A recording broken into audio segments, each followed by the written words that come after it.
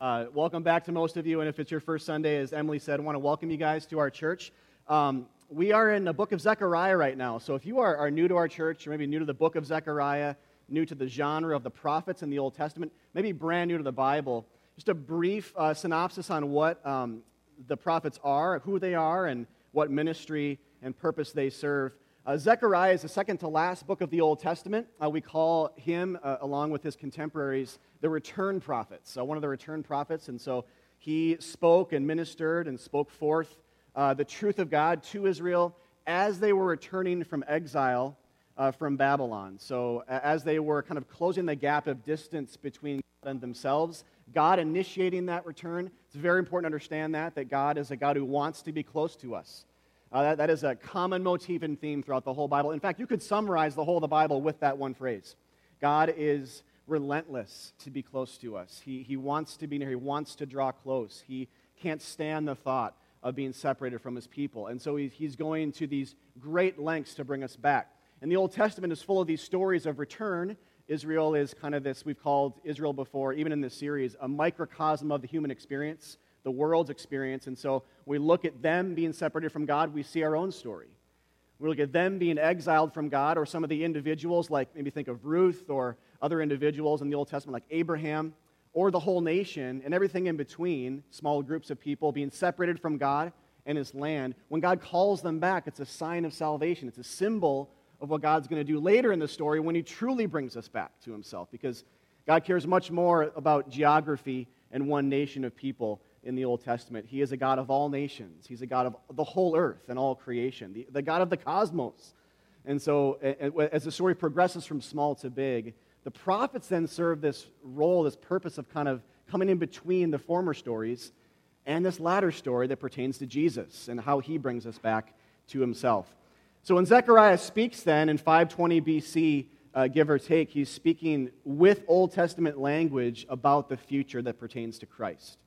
So one of the best ways to understand these heavily symbolic and these prophetic books of the Bible is kind of a duh statement here, I realize, but understand the rest of the Bible. Understand the stories that come beforehand so that you know what they're referring to and the language they use about people and events and festivals and laws and things. But then especially understand what comes after. Understand more about the New Testament. If you want to understand this book, understand more about Christ, because the whole book's about the gospel. The whole book's about this good news of God bringing back people to himself through his son's death and resurrection. Everything's about that. So if you understand that point of clarity, that climax of the whole of the story, then the smaller parts fall in line and they make more sense. And so we've been teaching through that and teaching kind of the how to do that as we've been preaching the book throughout this series. But if that's still a new concept to you, don't worry. I mean, that's a difficult thing. It's a journey. It's a process of learning. But it is something to say because it's true, but also because it's helpful. You're going to see, if you're new to this book, this is a very symbolically, symbol-laden, very heavily symbolic and a prophetic book. And so without Christ, it remains hopelessly veiled. He is the ultimate fan that blows at the haze. He is the ultimate point of clarity in the Scriptures. So with that in mind, at least have that. At least just understand these are gospel visions. Zechariah is the man who's getting these visions and dreams of the gospel of Jesus Christ 500 years beforehand, before they break into history through Jesus' birth, ministry, death, resurrection, and ascension into heaven, and the establishment of the church. The church is a big part of this too. So let's read then Zechariah 6, 1 to 15. If you want to open your Bibles to that passage, we're in all of chapter 6 today. Or your phones if you have a Bible app or something, and then but this will be on screen too. Great to have it in front of you though as well, so that I'll be flipping through these slides kind of quick. So if you want to kind of go back to something, you have it in front of you. So go ahead and take a few minutes or seconds to do that if you want. But Zechariah 6, 1 to 15. Today we're going to be looking at this idea. The priest king is the main subject matter. We'll come back to that in a second here. But Zechariah 6, 1 to 15 is the passage. Verse 1. Again, I lifted my eyes and saw, and behold, 4 chariots came out from between 2 mountains, and the mountains were mountains of bronze. The first chariot had red horses, the second black horses, the third white horses, and the fourth chariot dappled horses, all of them strong. Then I answered and said to the angel who talked with me, "What are these, my Lord?" And the angel answered and said to me, "These are going out to the 4 winds of heaven, after presenting themselves before the Lord of all the earth." The chariot with the black horses goes toward the north country, the white ones go after them, and the dappled ones go toward the south country. When the strong horses came out, they were impatient to go and patrol the earth. And he said, "Go, patrol the earth." So they patrolled the earth. Then he cried to me, "Behold, those who go toward the north country have set my spirit at rest in the north country." And the word of the Lord came to me, "Take from the exiles Heldai, Tobijah, and Jedaiah, who have arrived from Babylon, and go to the same day to the house of Josiah, the son of Zephaniah. Take from them silver and gold and make a crown, and set it on the head of Joshua, the son of Jehozadak, the high priest. And say to him, Thus says the Lord of hosts, Behold, the man whose name is the branch, for he shall branch out from this place, and he shall build the temple of the Lord. It is he who shall build the temple of the Lord, and shall bear royal honor, and shall sit and rule on his throne. And there shall be a priest on his throne, and the counsel of peace shall be between them both. And the crown shall be in the temple of the Lord, as a reminder to Helem, Tobijah, Jedaiah, and Hen, the son of Zephaniah. And those who are far off shall come and help to build the temple of the Lord. And you shall know that the Lord of hosts has sent me to you, and this shall come to pass if you will diligently obey the voice of the Lord your God. All right, so basically there are two visions today. There's a vision of 4 chariots and a vision of this priest king I mentioned before. We're going to spend the vast majority of our time in the latter vision. It's the more important one. I think it's the one that the first vision kind of sets the stage for. And so we'll talk just briefly about the first one before moving on to that second one. So the first vision is the vision of these 4 chariots. And I'm sure it made perfect sense as we were reading it to all of you. It is a notoriously difficult passage to interpret in Zechariah terms. So I say that. It's a difficult book in general, but this is like, I think, kind of the crown jewel of difficulty, in the book in terms of, and I say this personally, I say this in terms of pastor, theologian types, commentator types who have spoken to this passage in writing and with words throughout history. It's a very difficult passage to understand. In fact, John Calvin, one of the reformers in the 16th century, the pastor theologian, wrote this in his commentary on this passage about the colors. So this is a part where he's trying to understand the colors of the horses and what they mean. He says in his commentary, "As did the color of the horses, as I have already intimated, have toiled with great anxiety, as though I venture not to assert anything as certain, yet the probable conjecture is," and then he goes on to speculate. So basically he's saying, I have no idea what this is saying, but here's my best take. And then he goes on to speculate about the color. I'm not even going to mention it because I don't even know if I agree, and it's kind of inconsequential. We could apply this sentiment, though, I think, to the whole of the passage, the whole of this first vision. And that is, none of us really know for sure what's going on. We can take our best stab at it. We have to approach this humbly, not just with the color, but the whole of it. So my best crack at this is as follows. As we use, and I encourage you guys in this, I've done this before, but if you're new to the Bible, especially, consider this a interpretational or hermeneutical help or advice. When you come across a difficult passage, ask the question, where else does this come up in the Bible, and is it more clear there? And if it's more clear, use that passage to help decipher or understand the foggier parts. And so with that principle in mind, a couple of things on this passage, big picture things, trying to avoid some of the details, though there are probably much more to say here than what I'm about to say. But to use other parts of the Scriptures, these 4 creatures or creatures like them, and this is just kind of a general thing, when you see visions of God in the Bible, in the prophets or elsewhere, you see sometimes, a lot of times, 4 creatures that surround the throne. So in Ezekiel 1 in the Old Testament, Ezekiel's another one of the prophets. When he gets a vision of God, he sees 4 creatures as well who are very similar to these creatures. And there, they simply accompany the Lord, the glory of the Lord. They don't have a mission or a purpose or a ministry, kind of like going out like Zechariah's chariots do, but they simply accompany the glory of the Lord as angelic beings. And they're amazing, and they're described there as having eyes all over their body and these wheels that turn, and the chariots here have different colors which represent things like possibly war and famine and the glory of God itself and different things like that. But they're just amazing. And sometimes when we see angels like this or beings like this that God created, remember, everything in the heavens and on the earth is made by God. These aren't coexisting beings with God.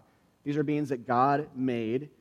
presumably for his enjoyment and to share his glory. Remember, we too, as people, this is really fascinating. As human beings, we are more in the image of God than these beings are. Isn't that pretty cool?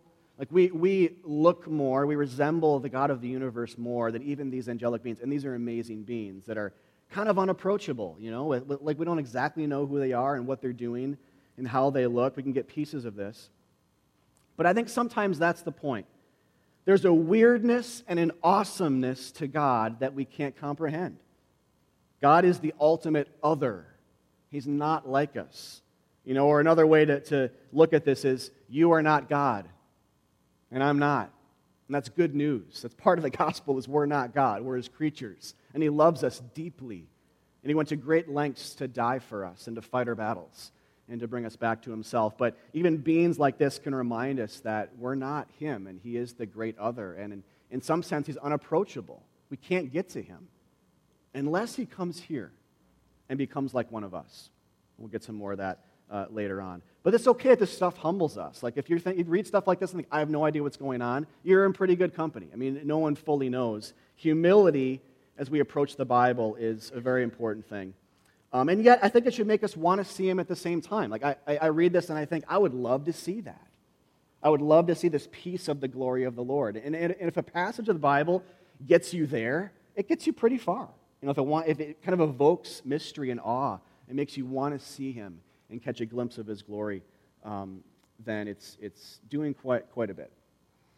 Past this, though, Revelation 6 in the New Testament talks about similar types of angelic beings. So if you've heard the phrase, the four horsemen of the apocalypse before, that comes from Revelation 6 as well, where there are four horsemen. They're not chariots, but similar beings who have similar colors and I think maybe a similar ministry. We don't know this for sure because Zechariah is kind of silent on this. But there in Revelation 6, it's a bit more clear in terms of what they represent, because it says there that they represent things like death and war and famine and are birth pangs of signs of coming wrath. So the ministry they serve in Revelation is to be kind of glimpses in the world of coming judgment, to kind of warn people and prepare, to kind of express God's patience. Types of suffering can be an image of future judgment. So it can be kind of have the smelling salts aspect to it. When we suffer, we might say it just as human beings or Christian human beings, those in the room are Christians, suffering draws me to God. That's kind of a birth pang type thing and Jesus talks about this in Matthew 24 as well. And by the way, I'm throwing out a few chapters here with Ezekiel 1 and Revelation 6 and Matthew 24. If you want more on this, I encourage you to read those chapters so you can get more confused and just kind of rejoice all the more in that. But those are a few things. But in Matthew 24, Jesus talks about, like birth pangs come suddenly upon a pregnant woman and point to the birth, so do these types of events prefigure coming wrath. So when earthquakes come, it's a sign of a final earthquake, when God will truly shake the worlds and raise the dead and judge all and establish his final kingdom. And he has other things there as well. The creatures of Zechariah 6 may be the same, or they may be different creatures, but one thing I think they share, and that is that the purpose of their ministry is to precede a greater work of God. Their work in both chapters precedes a greater work of God. In both passages, they come right beforehand to point to something more. And so like a trailer of a movie gives way to the movie itself, I think these creatures are working. They're patrolling the earth, and they're doing something to kind of herald the coming of the king and say, God's about to do something amazing. Which leads me then to the second more important vision we'll spend most of our time in this morning, as if, again, the first vision, the chariots, were setting the stage for this next, second, greater work of God that's depicted in the image of the priest king. So the second vision then is the image of this branch. So when you see the word branch, maybe if you were here a few weeks ago, you're kind of hearkening back to chapter 3. That's when it first comes up. When you see branch, you should think branch of David. David was a king of the Old Testament.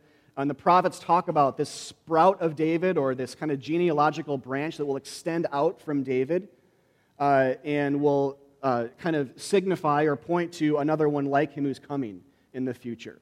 A big part of the prophet's messages is another David is coming. you understand that, you'll actually see a lot of commonality, and you'll understand some language, and you'll just be able to grasp a little bit more what the prophets are getting at. Another one like David is on the horizon. We'll talk about him more in just a second. But the second vision is basically a picture of Joshua the high priest being crowned, and then mention is made of his royal throne. So it's a very explicit blending of the Old Testament offices of priest and king. A priest is being made king. And so like here in this image, we see the priest kind of clothed in some of the priestly garb, like the checkered cloth, the 12 stones around his neck representing the 12 tribes of Israel, the turban. He also has characteristics in this vision like being a temple builder and branch-like qualities, like in the bottom, like I mentioned, but also being crowned. This is a very explicit blending. So we see here in the passage, it's not just a picture of Joshua the high priest, but silver and gold being fashioned into a crown. Then his royal throne is mentioned as well. Royal honor is mentioned as well when Zechariah sees this heavenly picture. And this is crucial to understand. If you don't know this yet about the Old Testament, please hear this or remember this for a lot of you. Without this doesn't make a lot of sense. In the Old Testament before Christ, the offices of priest and king were never blended. The offices of priest and king were never, even in Joshua, the high priest, who was a historical figure, he never was actually king. This is a vision, not a like historical reality here in 520 BC. So even in his case, this was never a blended thing. The Levites, the tribe of Levi, were priests. They gave rise to the priests, and by blood, new priests, kind of in successive generations, rose up and served and so forth. No Levite ever took the throne. And the kings primarily came from a different tribe, and that's Judah. So tribal differences. It'd be like us separating the presidency from the Supreme Court. The president can't be a Supreme Court justice. Something like that. So there are a couple, though, of Old Testament exceptions to this. So it's basically a hard and fast rule, and I think the Bible's written this way to be hard and fast Old Testament rule, but there are a couple of blips on the radar. What was that? And the story kind of keeps going. David, going back to him for a second, was one of these exceptions. King David was king. He was the son of Jesse. He was arguably the greatest king of the Old Testament in the sense that God covenanted with him and his heart was steadfast after the Lord and a bunch of other things and reasons. But David was king, but he also did priestly things in the Old Testament at times. David was king, but he did priestly things. So he's not a priest, but that adjectival idea. He was kind of priestly, kind of a priestly king. So, for example, there are passing mentions of him wearing priestly garments at times. And then the story kind of keeps going on without mention. Kind of like, wait a minute, and the story keeps going. There's passing mention of his sons serving as high priests, or just priests. And David eating the bread of the presence when he was hungry, running from Saul who wanted to kill him, and he was hungry, he was with his friends, and he ate this bread of the presence, which was a temple furnishing inside the temple.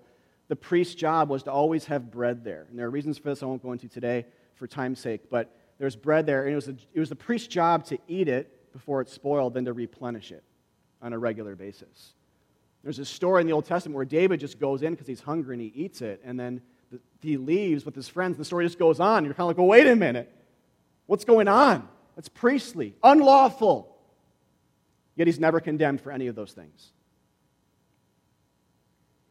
This latter story is actually the story that Jesus mentions in the New Testament when these religious people, pastor types actually, Pharisees they're called, get on his case for not keeping the Sabbath. He seems to be breaking the Sabbath at this day of rest commandment, and his disciples are as well. And they're like, what's going on? Your disciples are breaking the Sabbath. And Jesus quotes this story. He lays the gauntlet down and basically says to pastor types, which is kind of a jab, he says, have you guys ever read the Bible? If you did, you'd be familiar with a story about David who rose above the law and was not condemned for it. And you would have heard the prophets who said another one like him was coming in his line, who's similar to him, and wholesale change would ensue. A New Testament, a new covenant would come with him.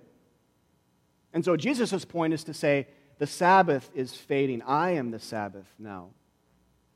So these disciples who are with me are kind of keeping the Sabbath by their proximity to me, Jesus. It's not about resting a day of the week anymore. It's about belief in me. I give them rest for their souls in a way the law never could. That's his point there. But here, just understand the story that he points to for Zechariah 6's purposes, for today's purposes. He's referring to a story where the king is acting in priestly ways, and he's not condemned for it. So when we talk about then the exact nature of who Jesus Christ is, when we say he's the son of David or the branch, to use Zechariah's language here again, we're not just saying one in the line of David, but one like David. And like this Joshua in the vision. A Joshua like this is coming. And this is not something the historical Joshua, the high priest, ever saw. He was never king. Those were separated. But one like this Joshua, kingly, priestly combo deal thing is going to come and change the rules and rule and ultimately save in a very final sense of the idea. So when we get to Jesus then, Jesus, we say, the Bible says, is the Lion of Judah. That means he's the king. He's the King of kings. He's the son of David in that sense. And yet, he's true high priest as well, who brings us to God through the sacrifice of himself. So the big question here with that kind of heavy theological stuff, priest-king combo stuff, it actually should be one of the more important Old Testament motifs that we see in the Bible. Not to overplay. I don't think it's an overstatement to say that. It's one of the more important prophetic motifs we see is this new combo, breaking Old Testament rules for the sake of this new priest-king combo thing. To make people scratch their heads in the original context, but look ahead to something different. And now on this side, we see clearly. But the big question here is, why is this important? Always a great question to ask about anything in the Bible. But why is it important that Jesus is both king and priest together? Why is the prophecy of a coming priest-king, the branch of David, temple-building figure, such good news? I think there are two things. One is broad. We'll start with that one. I think in general, it shows us that, it reminds us, all the themes, all the offices, all the roles, all the figures of the Old Testament find their goal in Jesus. It's kind of like an hourglass tipped on its side, then cut in half. It's a weird image, but whatever. It's kind of like you start big and broad, many in various ways God speaks, and many in various events and types and psalms and oracles and things, and then they all kind of funnel down into this one person. Everything is about him. Everything. Always God's plan A. God is the master storyteller.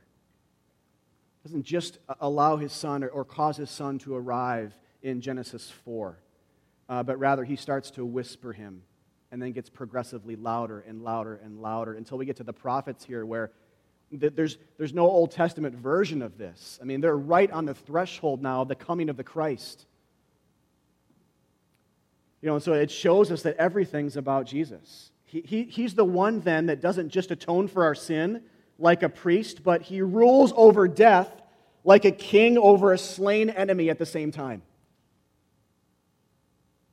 Like David over a decapitated Goliath is our Christ over our sin. And when you think about David in that story, standing as a boy over a giant and hacking at his head with a sword until it lopped off and holding it up in victory, you should think about Jesus doing that over your sin. That's what it's about. That's how decisive of a victory he's won over everything bad you've ever done. He's hacked its head off. That's how much he loves you and me. That's how strong he is. That's how much he rules over sin and death. Because Jesus is the son of David. He's the son of the giant slayer. He's the son of the giant decapitator. He comes in his wake to fulfill the smaller things that he started. And I'm telling you, this is a sidebar here, by the way, but I'm telling you, if you believe that story is about Christ, if you really believe right here and right here that Jesus is in that way ruling over your sin, you will sin less this week than if you didn't believe that. The power to sin less does not come from you. It comes from believing that God has cut the head off of your sin and truly, actually applying that to your heart. Do you believe it? See, when you blend priest and king, I think one of the things that happens is you add a degree of finality and power to priestly work. When you blend the two offices, I think what you're seeing is a future picture here from Zechariah's perspective, a future picture of God doing priestly type things, bringing us to God in a final, victorious, eternal way. That's why God covenants with David and says all these kind of eternal things in 2 Samuel 7, but that's another sermon. But there's a finality, a kingliness to the priestly work. So that's the first thing. The second thing is a bit more involved, and we'll go to Hebrews here to talk about this, but the second why is this important is in light of the differences of the two types of priests, the Old Testament types and this kind of final New Testament priest-king type. So the difference between the two types of priesthood is very important. According to the book of Hebrews,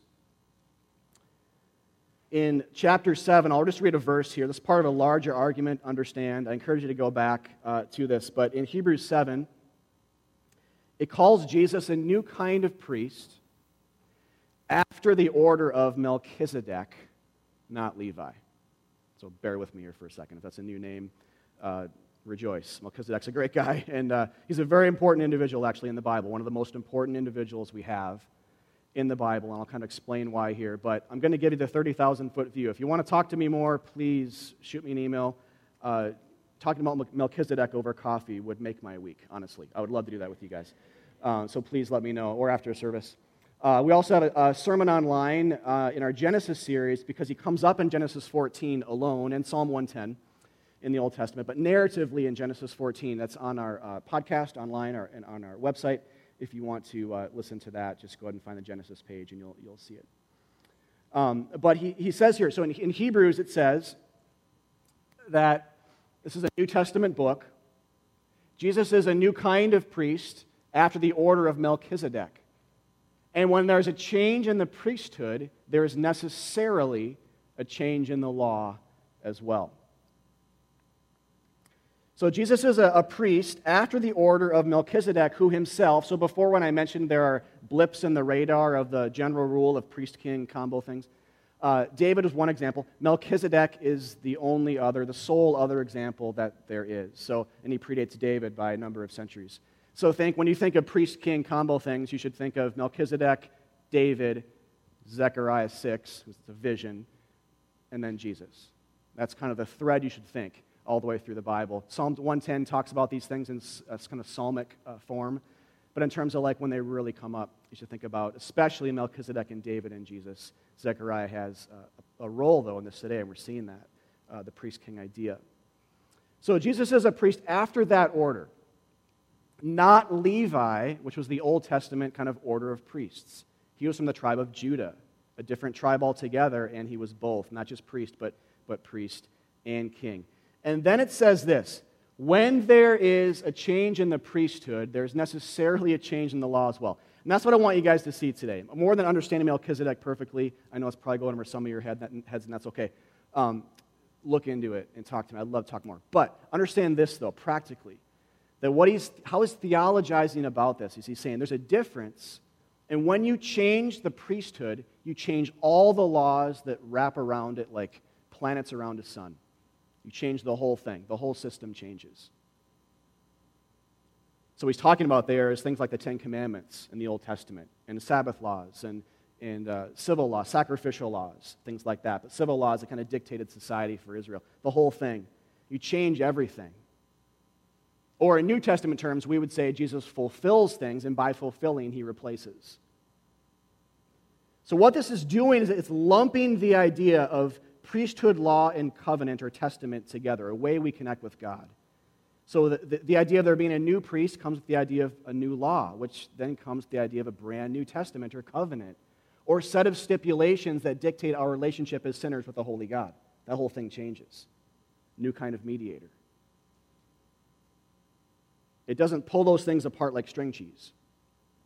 We might think, great, a new kind of priest, but God still expects us to keep his laws if we're truly to be saved in the end, right? But that would be like thinking we're still under the United States laws after we move and gain citizenship in another country.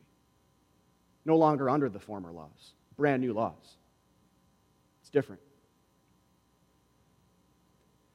David, actually, before I get to that, I saw Tim Keller tweet this morning. So he just said, Jesus is not an addition to what you've done. He's something brand new altogether. Jesus is not an addition to what you've done. He's something completely brand new. David eating the bread of the presence was a sign of change. Zechariah's vision in chapter 6, the priest king, a sign of change. Jesus Christ, is that change. He fulfills them all. And this is why the priest king idea is such good news and not just some passing informational tidbit from the Bible. There's a change in the law, a change in the thing that mediates you and me to God, a distinct change in the covenants and testaments and what it means to be in relationship with the God of the universe. There's no more do this and you will live, but rather believe in Jesus and you will live. Romans 10 says, "For Moses writes about the righteousness,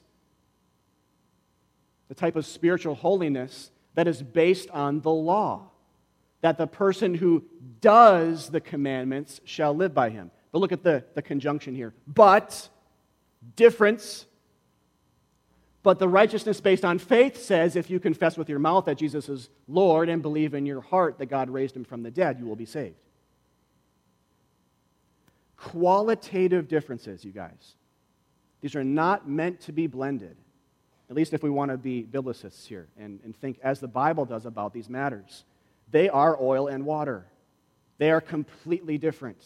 The latter is completely new. Otherwise, there wouldn't be a but in verse 6. There would be an and. But there's no and there. It's a but. The righteousness based on faith, our trust in God, says this. This is how we're righteous before God. We believe. We confess with our mouth that Jesus is Lord. We believe that God raised him from the dead. We believe he's alive. We believe he slayed death for us and our sin. We believe in those things, and then we're saved. That's the new law. When Hebrews says there's a change in the law, we move on from moral commands. At least the necessity to keep them to be in covenant with God. We move on to the covenantalness that's like a blanket wrapped around those commands. And instead, in place, is this man on a cross next to criminals dying for us in love. That's the essence of the New Testament that we're called to believe in. So, this ends human striving. I mean, there's movement here, beautiful movement from slave master to father. So Old to New Testament, slave master to father, job to wedding, righteousness earned to righteousness given as a gift. And so Christ then himself being the new law. It's a change in the law. He himself is that law. There's a phrase, law of Christ, used repeatedly in the New Testament. We're under now this, not under law, but under grace. We're under this law of Christ, which is not really a law at all. It's this historical truth that God became like us to die for us, substitutionarily. The Lamb of God who takes away the sin of the world, the New Testament says. This is why there's such movement. This is why Zechariah 6 is so important to get this. It's not just a passing theological prophetic tidbit that Bible nerds rejoice in. This is something every Christian should rejoice in.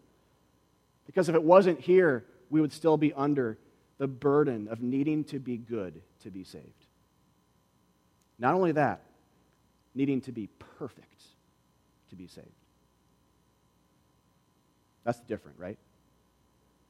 Galatians 3 says, if you want to be justified or made right by the law, you need to keep every little dot and tittle, every detail, all of it, perfectly. But the righteousness that comes by faith doesn't say do, it says believe. Qualitative difference. And it comes with the arrival of a new kind of priest, a priest king. And the whole system has changed. So now the church is built on the man on the cross and the empty tomb, not the law. So it's his love. You know, we say this here a lot. His love, which saves us from our sins, and itself moves in us to love others. That's something the law could never really do. Which leads me now to this last point today, this last section, which is more on the second vision, helping to build the temple of the Lord. So here's a part of the gospel according to chapter 6. I mean, aside from what we already talked about. Here's part of the gospel. According to this chapter, this priest king, Jesus, will come and he will build a new temple for God's dwelling, which is not just a physical building in the Old Testament. That happens historically. But what's really being talked about here, we know this because we know what kind of temple the priest king, the ultimate Joshua, built. Was that a physical building? Was Jesus a construction guy? Was he an architect? Did he build a building? When he talked about temple, what did he talk about? He talked about two things: his body and then the church, a spiritual temple. See, we've moved from lesser to greater, physical to spiritual. 1 Peter 2:5 talks about Christians in this capacity. It says, "You yourselves, like living stones, are being built up as a spiritual house." And it talks about Jesus is the cornerstone, the kind of the ultimate foundational stone of that building. So now you and I, all the Christians in this room right now, constitute a new temple of God in a much more glorious way than anything the physical Old Testament temple could even dream about. Because God actually lives within us. Those in his image, those he loves. No more separation, which the Old Testament temple had, but just him walking among us perfectly inside our lives and amongst us as we gather in community, big and small ways. So the New Testament then for the church too, we said this about Jesus, the New Testament never asks us to build a physical temple. The church is the new spiritual temple. There's never a command in the New Testament that says build a big building for God to dwell in. That time has passed. It's been actually leveled. And now in the place of it, we have a brand new system. So look at the wonderful addendum, though, to this idea. So part of the gospel is Jesus will build us up into his holy place for where he dwells. But look at the wonderful addition here, which, I guess I'll go back here. Verse 15. Those who are far off shall come and help to build the temple of the Lord. Those who are far off will be gathered in and help. So this priest king will be the builder. It is he, the Joshua, who shall build up the temple of the Lord, save people from their sins, and dwell among them, but yet he will call people from all around to help in this process. So basically what this is it's a vision of seeing saved, gathered sinners substantially contributing to the building up of the church, which is ultimately Jesus' job. Very important to see this. This is a vision of others besides Jesus, saved, gathered sinners being gathered in to substantially contribute to the edification, the maturing, the growth, the encouragement, the growth in knowledge, the growth in love of the people of God. It's about us. Ephesians 4:11-12 says this about church leaders, but also about the whole church. He says, "And he gave the apostles, the prophets, the evangelists, the shepherds, and the teachers to equip the saints for the work of the ministry." For, here it is, here's the temple idea, for building up the body of Christ. So, this really important verse here for just Christian life and ministry. Note a couple of things. It's a church leader's job. So all of you who are a leader at Hiawatha Church, elders, deacons, community group leaders, you could just be in a role of like being a mentor, discipler of someone else, but especially formal leaders. It's a leader's job to equip all the Christians of the church to minister alongside each other to build them up into a new temple of God. See, we can't. The idea that it's just the leader's job to minister is inconsistent with this idea. Right? It's a pastor's job, it's a leader's job to equip the whole church to lead together and to minister together and to be part of the exciting job and adventure it is to help build up this new temple of God that's has been being built for 2,000 years. It's still being built because we're all works in progress. We're being saved, even though we've already been saved, if you're a Christian. We're being saved as well, and we will be saved in the end. Salvation is past, present, and future, as we believe the gospel. So, the big question here is how. And I'm just going to go through a few things here today, sort of quickly. There's more to say. If you're asking this question, how do I build up the church? And you should. And I want that to be clear. That there's no such thing as a Christian who doesn't have this responsibility. There's no such thing as a Christian. I don't care how young you are in the faith. I don't care what your personality is, what your gifts are, your talents. Every Christian is called to be a part of the ministry and to be a part of building other Christians up in the faith. You can't read this any other way. Actually, 1 Corinthians 12 says something similar. It says, every Christian has a spiritual gift. This piece of the Holy Spirit's kind of been broken off and given to Christians to use to build up other believers in the faith. That there's never been a Christian who has ever lived the past 2,000 years who has somehow been in the church and not called to build up the church, other Christians. It's impossible. And so it shouldn't be a burden. There'll be burdensome days when we think about this. This is more just an invitation to see God wants to use you. He really does. Doesn't matter. He doesn't show any discrimination or partiality here. He wants to use you. He has gifted you for His purposes to make mature His bride, to make spotless His bride, the church, in preparation for that ultimate wedding day we wait for, to use a different metaphor. So this question, how do I build up the church? 4 things. 1, use your spiritual gifts. Spiritual gifts are expressions of God's grace to other Christians. So things like teaching, to things like serving, to more miraculous things like miraculous gifts of healing people from diseases. There's different categories. They all exist. Whatever it is, though, some of you have one gift, some of you have multiple. There'll be different versions of gifts. If you have different kinds of teaching gifts or kinds of serving gifts or kinds of healing gifts. The Bible speaks in the plural when it talks about these things. 1 Peter 4 summarizes the main 2 types of gifts when it says speak and serve. There are speaking gifts, word gifts, and there are deed-based gifts or service gifts, but both serve the purpose of giving God fame and glory by building up Christians, by building up the church, pointing them back to Christ, expressing grace. So when someone's talking about grace, talking about the fact that God served them on the cross when He died for their sins, someone over here is using the gift in a physical way.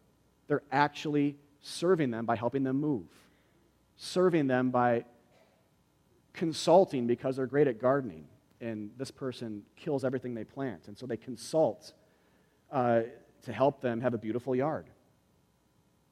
See how they're different but complementary? Speaking gifts are, Paul says, greater in the sense that they most explicitly get to Jesus. We should all strive after those, but these aren't like so less that we should not be seeking them. They're parts of the body that we need. They're indispensable. So whether we speak the gospel or show the gospel, that we demonstrate and speak Christ. In that way, we build the church up. So think every day and week, how can I speak or demonstrate Jesus to someone else at Hiawatha? Think locally. Try to avoid going global with that. There's a day for that, but just think locally. Keep it contained here. Think practically. Think in a concrete manner. Who do I know who's in trouble? Who do I know who needs to be built up in the faith? Everybody. But who do I know that I can demonstrate, show off the glories of Christ, the grace of Jesus with my actions or my words? Formal, informal, spontaneous, planned. It's a great question to ask. And if everybody in this church asking that, I mean, think about that. Wouldn't that be amazing? Think how mature how much more, and we're, by God's grace, an amazingly healthy church.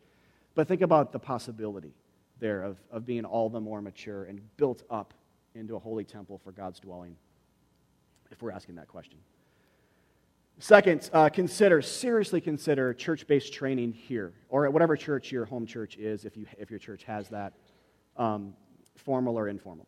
If you don't feel like you know this book that well yet, the Bible that well, or if you don't feel like you could effectively build up another Christian with it, using this, then consider learning at your church more about how to do that in community, guided by the Spirit. We have lots of classes here and training. Maybe some of you are thinking about pursuing leadership, deaconship or eldership here, community group leadership, lay leadership. Pursue it. Consider it. Is there a good reason why you wouldn't learn more about the Bible or theology or mission with your church? Is there a really good reason why you wouldn't? Think about it that way. Is there a reason why you'd prioritize something else over that? Seriously think about it. Talk to us for more information. Third is love. As we say here, God loved you unto death, and so we show it. Love is greater than the gifts because it gets more at the core of who God is. So I think that this point calls us as believers to forgive, show patience and kindness, not to compare or compete with other Christians, and consider them better than yourselves. Consider every other Christian that you know in this church better, more significant than you are. This is pulling from Philippians 2. And the power from that comes from the gospel, because God considered us more important than himself. Saved by grace, not by works. Nothing to boast about. So the power to not serve our own agendas comes from proper meditation on Jesus and the gospel. But in its own way, that images what a true healthy life in Christ can look like for people, and it puts them first. And just like God did. So use your gifts, but especially love. Love is greater than all the gifts, because love truly gets more at the heart of what God thinks of you. He's not your boss. Christianity is not a job. It's a wedding. Don't treat it like a job. It's a celebration. It's a feast. So whereas other religions are cutting themselves because they want to get closer to God through their own suffering, because they're trying to atone for their own sins, Christians are feasting around the table with God because he's brought everything to us, and there's nothing more to do. See the vast difference there, guys? Saved by grace, not by works. And the last thing here is pray. When's the last time you prayed that God would build up Hiawatha Church into a new temple for his presence? Not to make you feel bad about not praying those words. This is an invitation, not a burden. Pray that. Pray that. Pray for unity here.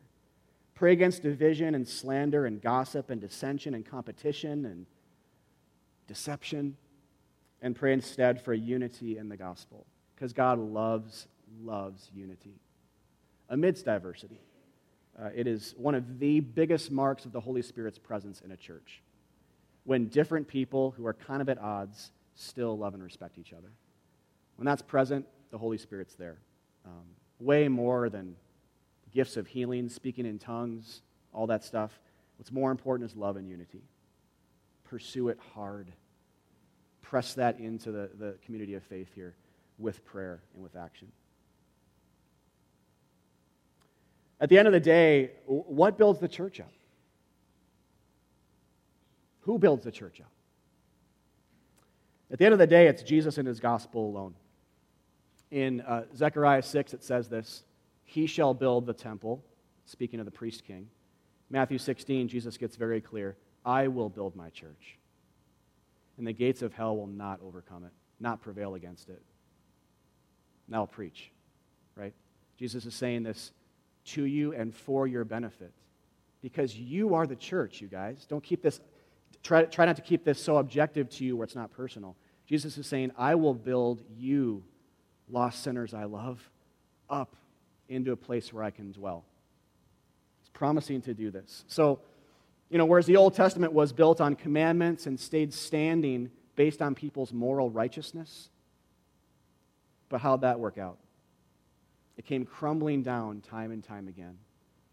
The New Testament temple is built on the gospel and grace and stays standing by grace because Jesus himself is the builder. And when we think of building the church up, we have to think of that, of him, his body given for us, not the old commandments. And so when we talk about good works, then as Christians, good works must flow from and point to the gospel for them to be effective at all in building a Christian up. A random good deed is not as powerful as a good deed that says, in deed form or with words, God did this kind of thing for you through his Son. Remember? Remember that? It's an invitation to freshly believe it and to see it in physical form. So 2 things here today in conclusion. First is Zechariah 6, like any passage really in the Bible, is a call to trust in Jesus Christ alone for the forgiveness of your sins. Believe. Zechariah 6 says, basically, with the image of the priest king, saved by grace, by a priest king after the order of Melchizedek and David, not the old system or law that was accompanied the old priests, but a new kind, based on a resurrection, based on a cross, based on a gift, not the old system or works or self-righteousness. God wants to build you up. If you feel like you're in shambles today, if your future's uncertain, if you feel full of sin, unable to shake that sinful habit, full of shame over it or guilt, then this is amazingly good news. God looks into that and says, I want to build you up. I want to reconstruct you into a new temple, a new creation.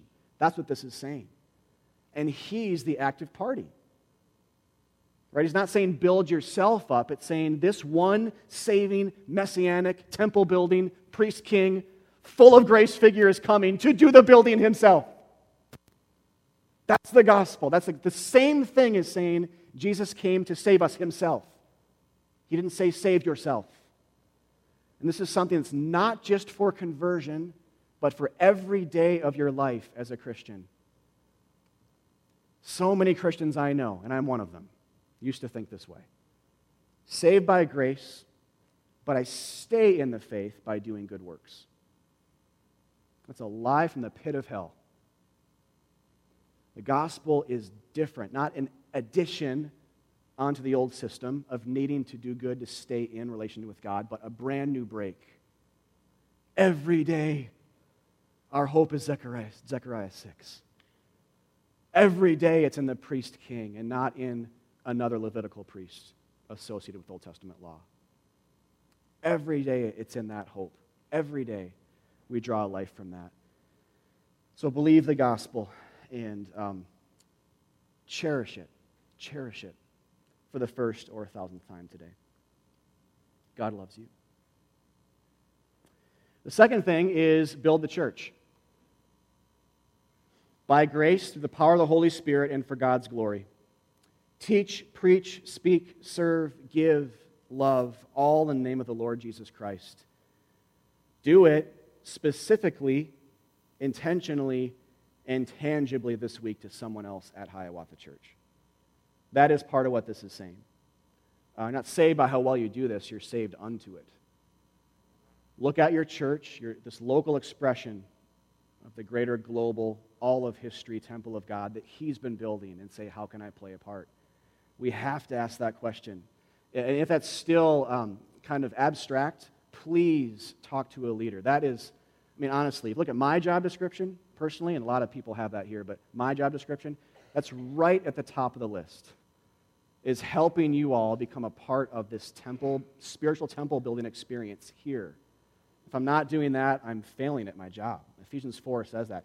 I'm called to equip the saints for the work of the ministry. Many people are here in leadership. Many more of you will be here in a different church someday. Not all are leaders, and that's okay. But all leaders and non-leaders are called to contribute to the upbuilding of the church. And so consider that a gracious invitation into a more full life as a Christian. If your life is just sitting here once a week, there's a much better way. There's a much more of a way to not waste your life and to be a part of what God is up to in the local church. Because Zechariah 6 is happening right here, right now. That's what he's partly seeing. And so he's gathering people to do this. So consider that not a burden, but a gracious invite into a more involved and full life as a Christian in the local church. If it's abstract, please pray and talk to me or another leader at the church, and we can just brainstorm with you and talk about what that might look like. But believe the gospel and build the church. Let's pray. God, thank you so much, God, for this passage. Help us, Father, to respond in belief and thankfulness and action this week as we disperse and scatter out into our wonderful but broken city. We pray this all in Christ's name. Amen. All right, guys, we're going to spend the next few minutes here to close our service going through a time of communion.